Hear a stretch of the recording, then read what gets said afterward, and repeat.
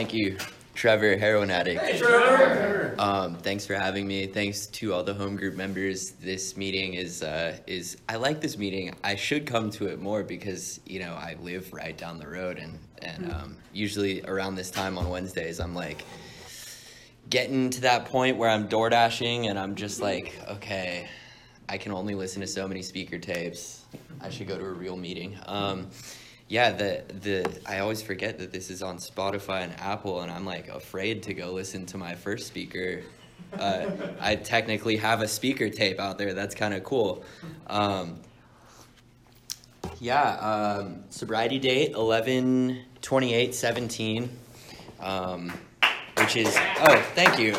It took 4 years in November, and it's like 11/28/17 is just this thing. It's like ingrained in my mind.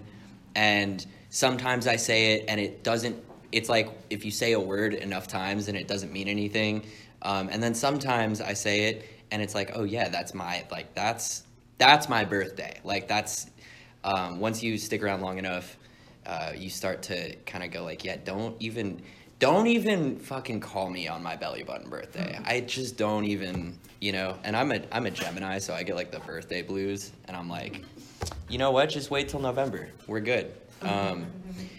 This is not my first time trying to get sober. It's far from it. I just want to say, by the way, total ADD moment.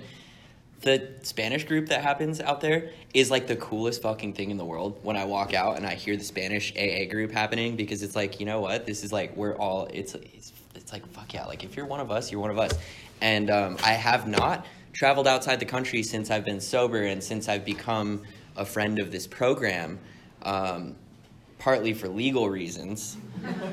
But I can imagine that, and I shared about this on my birthday this year, anywhere I go in the world, there's a room somewhere at some time that I can walk into and I can feel like I belong the way that I belong here, the way that I belong at my other home groups throughout the week. And it's just crazy to think that I've spent 4 years in Orange County because I've built such a rich life for myself. Within this small radius, you know, this small like 10-mile radius, I've experienced things that though I might not look at 31 years of life, you know, and living all over the world and traveling all over the world and having, you know, some small success in my career path before I got sober. Like I just didn't even know that some of those experiences were possible, and that's all a result of working those steps that we heard at the beginning of the meeting. And every time I hear those readings, it's still fresh to me. Every time I hear a way out or how it works, or you know, the chapter 3 reading, and then followed obviously by the steps and the traditions, I'm reminded of my primary purpose, and I'm reminded of where I belong, and that's a great feeling. It's a great feeling. So yeah, like I said, not my first time trying to get sober. You know, it's weird because like I was one of us like way before I put any drugs or alcohol or anything into my body. Like from the time that I can remember being in a body, I can remember feeling different. Like on the playground in preschool, I felt like I didn't fit in. You know, I didn't slide down the slide right. I was weird on the monkey bars. Like my crayon drawings didn't look like the next kid. Like, yeah, like I think that this disease runs in my family. My dad, I have very faint memories of my dad. He passed away when I was 9. He committed suicide. And even though that is like the official cause of death, you know, my brother, who has in the last couple of years gotten sober, and thank God for that, my brother and I have spoken a lot about that and have kind of come to the conclusion that like we were pretty sure that our dad was one of us, and that we were pretty sure that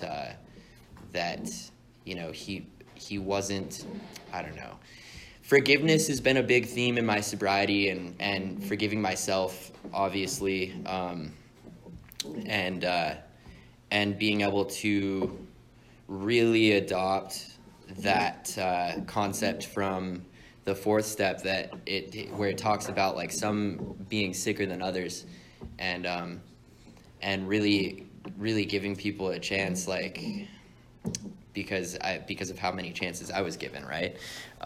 So yeah, like I for a long time I blamed my condition on the conditions of my household, even though like I came from a pretty good house. Like we always had food on the table. If I wanted to do something, I had the means to do it. Like I really liked skateboarding, so I got a new skateboard. I fell in love with music, so I got a guitar. Like there was never a shortage of resources in my house growing up, but there was this kind of emotional and mental chaos going on, and that finally manifested in the death of my dad, and then further manifested in the reactions of, you know, surrounding family members.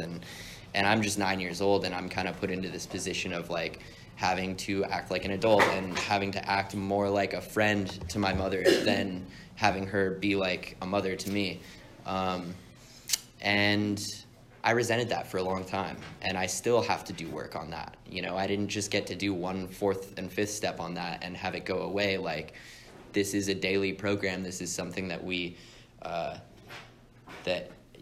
get a daily reprieve contingent upon the maintenance of my spiritual program, right? And at the other HA meeting, I was talking about how I just learned what the word reprieve meant, and for some reason that got a big laugh, and I was like, can anybody here tell me what the word reprieve means besides maybe Eric and Bryant? Like, and reprieve is actually a legal term, as far as I understand, that is an offset of sentencing. So it's like it's when a judge basically suspends sentencing for a later date. And so in our case, the sentence is death. You know, it's dying of this disease, and the reprieve is daily. So I really only have from the time I wake up till the time I go to sleep to get cool with all the shit that I'm dealing with. And I've been given this set of tools to deal with all those things. And they're very simple tools, but I have to do them every day. And it's interesting because it works both ways. You know, if I put enough days together of having that reprieve, my life starts to look a lot better. But if I put a couple days together of forgetting to do that shit, like, it's weird how it's like exponentially faster my life goes to shit. And so, you know, I came into the rooms at 27 years old, and I used to make the joke, I never thought I'd be 27 and wanting peace and quiet out of life. You know, because I was like down. I was down for the chaos. I was down for the party. I was down for all the shit that came with it. Like, I really reveled in being a scumbag. I liked it. I don't know about you, but I just have that part of my mind that like goes off. I made this comment last time I shared at this meeting. I opened with this comment because it's a nice opener, but it's like, yeah, I'll be driving around door dashing, and my first thought isn't like, yeah, it ain't much, but it's honest work. My first thought, still to this day at 4 years of sobriety, is like, I wonder if the cap for grand theft has gone up or down in the last 5 years since I was stealing shit. I wonder how much I could get away with. You know, and I hear about this like thing up in the Bay Area where they don't prosecute for theft up to a certain amount. I'm like, Bay Area sounds pretty good. Maybe I should look for a place up there. And like, those are the thoughts that come to me. And what that tells me actually is that like the first thoughts of like the first manifestation of the sickness that comes to me isn't, I want to go get loaded. It's like, I want to go do some fuck shit. And what that tells me is that the disease is it's this thing that centers in my mind that like the drugs really were like, people call them a symptom. People also call them the solution to the problem. For me, they were the solution. They were the thing that like quieted my mind from that. The only problem was that at the end, I was having to steal in order to do the drugs to forget that I was stealing shit. So it's this vicious cycle. And yeah, like I can't put enough emphasis on the fact that this isn't my first time. I really did try to do it on my own a couple of times. I went to rehab once before this run of sobriety, and got a couple sponsors that I burned. That one of them I still owe an amends to, and I think I tracked him down. I'm pretty sure I tracked him down. Like my brother lives in San Diego, which is where I was at the time, and he's in the program, and I've asked him to kind of like keep an eye out for this guy at meetings, and didn't break anonymity, didn't give him the last name, but I was like, yo, if you see this guy, Shane H, this is what he looks like, just let me know. Just let me know what meeting you see him at. I really owe this guy an amends. And like, my path of destruction extended into sobriety only because I was dry. Like I wasn't really sober. I was still sick. My sickness was manifesting in other ways. And that happened time and time again. And I did things like try to move. I moved to Mexico to live with my grandpa for a little bit, to see if I could get him to brainwash me into being sober, because he's this like business mogul and has made a career off of developing people to do business, and so I was like, yeah, maybe he can develop me. So I went down there, and it worked for like 6 months, and I came back and I got a job in the industry that my family's been a part of for a long time, which is the fitness industry, and worked my way up. I was managing a gym and had my own team of people, and we were actually kind of killing the sales in the district and doing really well. But at night, I was going to the sports bar on the way home and downing like 3 beers like in 3 sips, just so I could go home and go to sleep. And that was me being like, yeah, I'm doing really well. I'm off heroin. And then it turned into like lunch breaks, sneaking out to the bar to go have a couple beers. And then it turned into, well, shit, they sell whippets at the smoke shop, so like I may as well grab a couple boxes of those. Then it became like driving from the sports bar, doing whippets on the freeway, and then eventually it was just like, well, fuck, I'll just go get like a 20 sack just to chill out. I deserve it. And I became that guy. Yeah, self-care, baby. Go off. You deserve it, king. I became that guy in, I believe it's chapter 3, The Businessman. Right? Am I right? Is that chapter 3? So there's this story in the book, in the first couple chapters, about this guy who experienced some success in business, and he managed to stay sober because things were going really well for him. He managed to stop drinking. And as soon as he left that job, within 6 months, he was dead. And that was like, he had put together like 15 years. Right? But the obsession never left. I put together like 6 months, but that entire 6 months, I was like working my ass off, right? I was doing really well. I deserve credit for that, because don't you know who I am? Right? Really, it's like, don't you know who my grandpa is? Like, let's be honest, there's a little nepotism there, but I was obsessing every day about getting to a point where I had enough security in my life to where I could just do dope. Like, to where I could just get high, and like it was chill because I had money and I was paying my bills, and so that eventually turned into, instead of me reaching a point of success where I was actually like could rationalize that for myself, it turned into me like living a double life. And my last relapse turned into one of the darkest and most exhausting, emotionally, physically, mentally exhausting periods that, God willing, I will ever have to experience. And, I'm working a 40-hour week. I'm on salary. I'm making $4,000 a month, and plus like commission on top of that. And that's all going into one bank account. And then I'm going out at night and stealing from cars, and that's going into a box in my room, and that's my drug money. And so I'm legitimately living a double life, And before long, it was like the ratio of like my normal daytime life to my nighttime life, quote unquote, started to like eat into my days. And before you know it, I'm leaving on my lunch break, not just to go like sneak a beer at the sports bar, but I'm leaving to go meet the plug. And we all know about the plug saying he'll be there in 5 minutes. I'm not making it back from lunch most days on time. And I'm managing this place, and I've got a team of people who, like, because I'm so fucking good at living this double life and selling the fact that, you know, I'm good and I'm trustworthy, I've got this team of these fucking poor kids, man, trust me and like me and look up to me. And they're just looking up to a shell, like it's an empty shell, and they have no idea what's going on, and they start to worry about me. And so before long, I graduate from breaking into cars to breaking into houses, because why not? And so one night I'm out and I strike gold, and I fucking, like, I bust into a house and find a wad of cash, and I say, you know what? It's been a good night for me. I'm gonna celebrate by getting high in my car on the same street as this house I just broke into. No, like, second thought about that.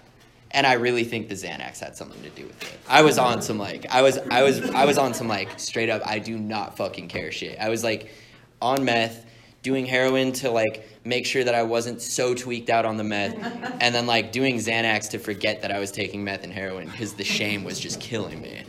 And so, yeah, like, obviously the authorities showed up eventually. Sun started to come up. That should have been my first indicator that, like, maybe I should be home. I have work in, like, 4 hours. And I remember it was Black Friday?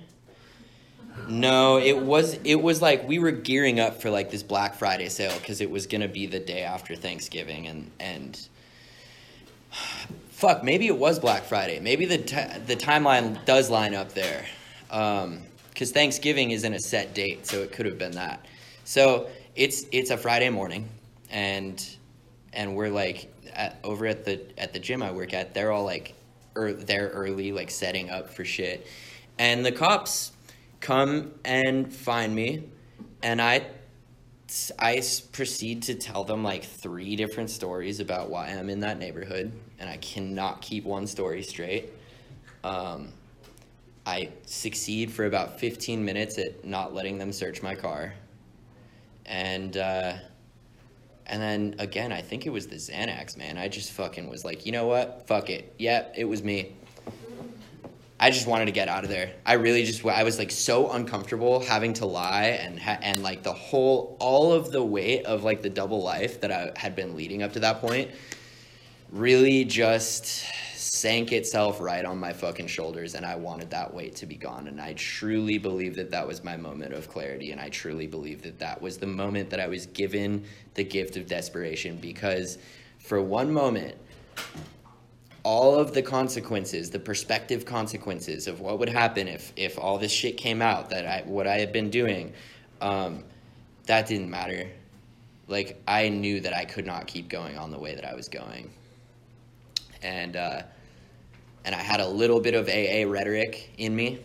Not enough to make it a bad time. Not enough to make it, like, you know, a head full of AA, belly full of booze type situation, but I had just enough in me from past experiences, rehab, and being in the rooms and court orders and shit, to where I was like, fuck, is this what they mean?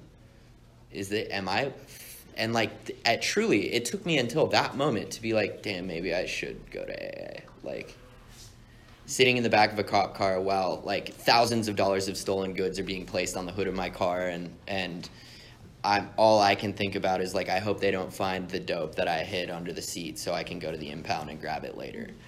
And I'm really thinking, like, okay, I'll get out. They'll put me in jail for a little bit. I've been in jail before. They'll put me in jail for a couple hours. I'll make bail, and then I'll go to work, and I'll make it to work on time. Nobody will know. And that did not happen.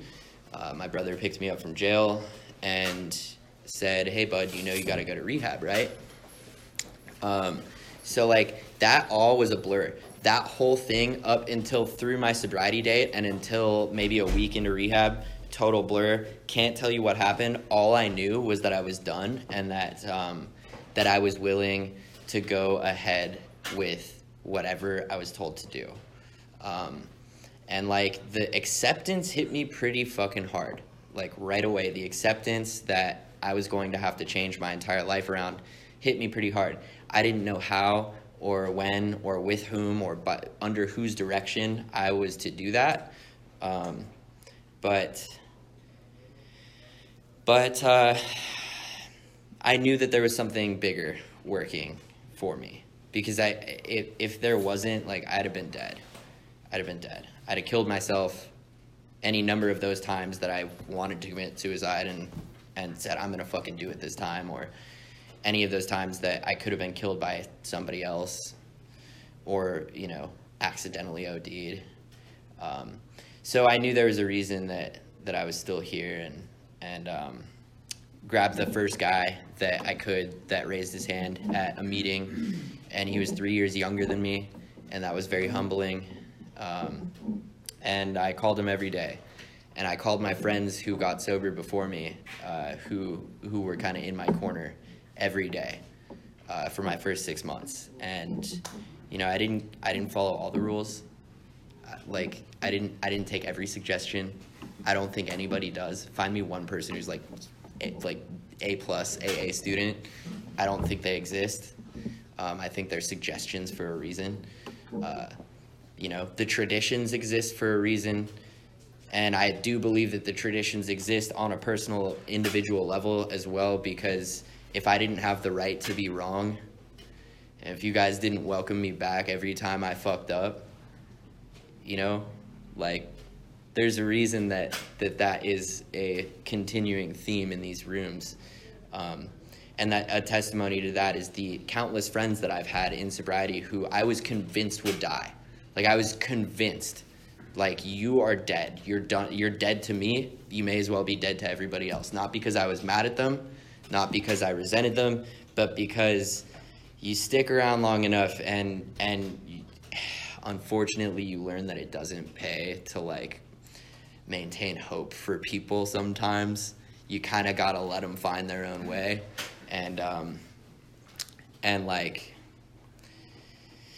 yeah, the amount of times that I've seen those people turn around and come back in the rooms, and it's just with the right circumstances of, like, shit blowing up in their face, they realize that, you know, this is the only chance they have, is a beautiful thing. It's a beautiful thing. And it's a beautiful thing anytime I am Spanish group. I'm chasing a career in music right now, and I interact with a lot of people from around the world every day on the internet, and I engage with a lot of people when I go out to, you know, festivals and shows, and, like, anytime somebody finds out that I'm sober, you always get that one person in a big group of people that, like, you know, it comes out that, you know, oh, Trevor's sober. And you get that one person who's kind of looking at you weird all night. And then, like, end of the night, somewhere around there, they approach you and they're like, hey, dude, so, like, how did you do it? And that is, like, the fucking joy for me, because, you know, it's like, if all goes well, I'm going to be traveling a lot, and I'm not going to get the privilege that I've had for the last 4 years of having, like, a home group that I go to every day, and sponsees that I get to meet up with multiple times a week.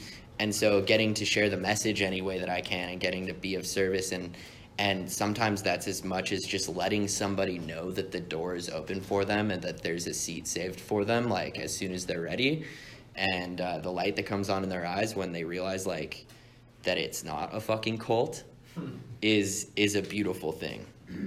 Also, getting to tell people that one of my home groups is an HA group is really cool right now with the rampant opioid epidemic. People don't realize that, like, there's a whole ass fellowship just for them. Beautiful thing. One of my first awesome experiences in this run of sobriety was being at a HA meeting that Eric was the secretary of, and I've met some of my best friends through HA that, you know, I will call friends for my entire life, and And it's a beautiful thing because we're all out here. We're all the fucking same. None of us are special, but like we're all special. And that's what's cool. And we're like part of this amazing group of individuals who have experienced God in their own way and have the same set of tools to deal with anything that life throws at them. So it's like this weird uniform thing, and in a way it is like all the good parts of a cult, but not any of the bad parts. And yeah, I'm so grateful to have found this fellowship, and thanks again for having me out to speak. And that's gonna do it for me. Right on.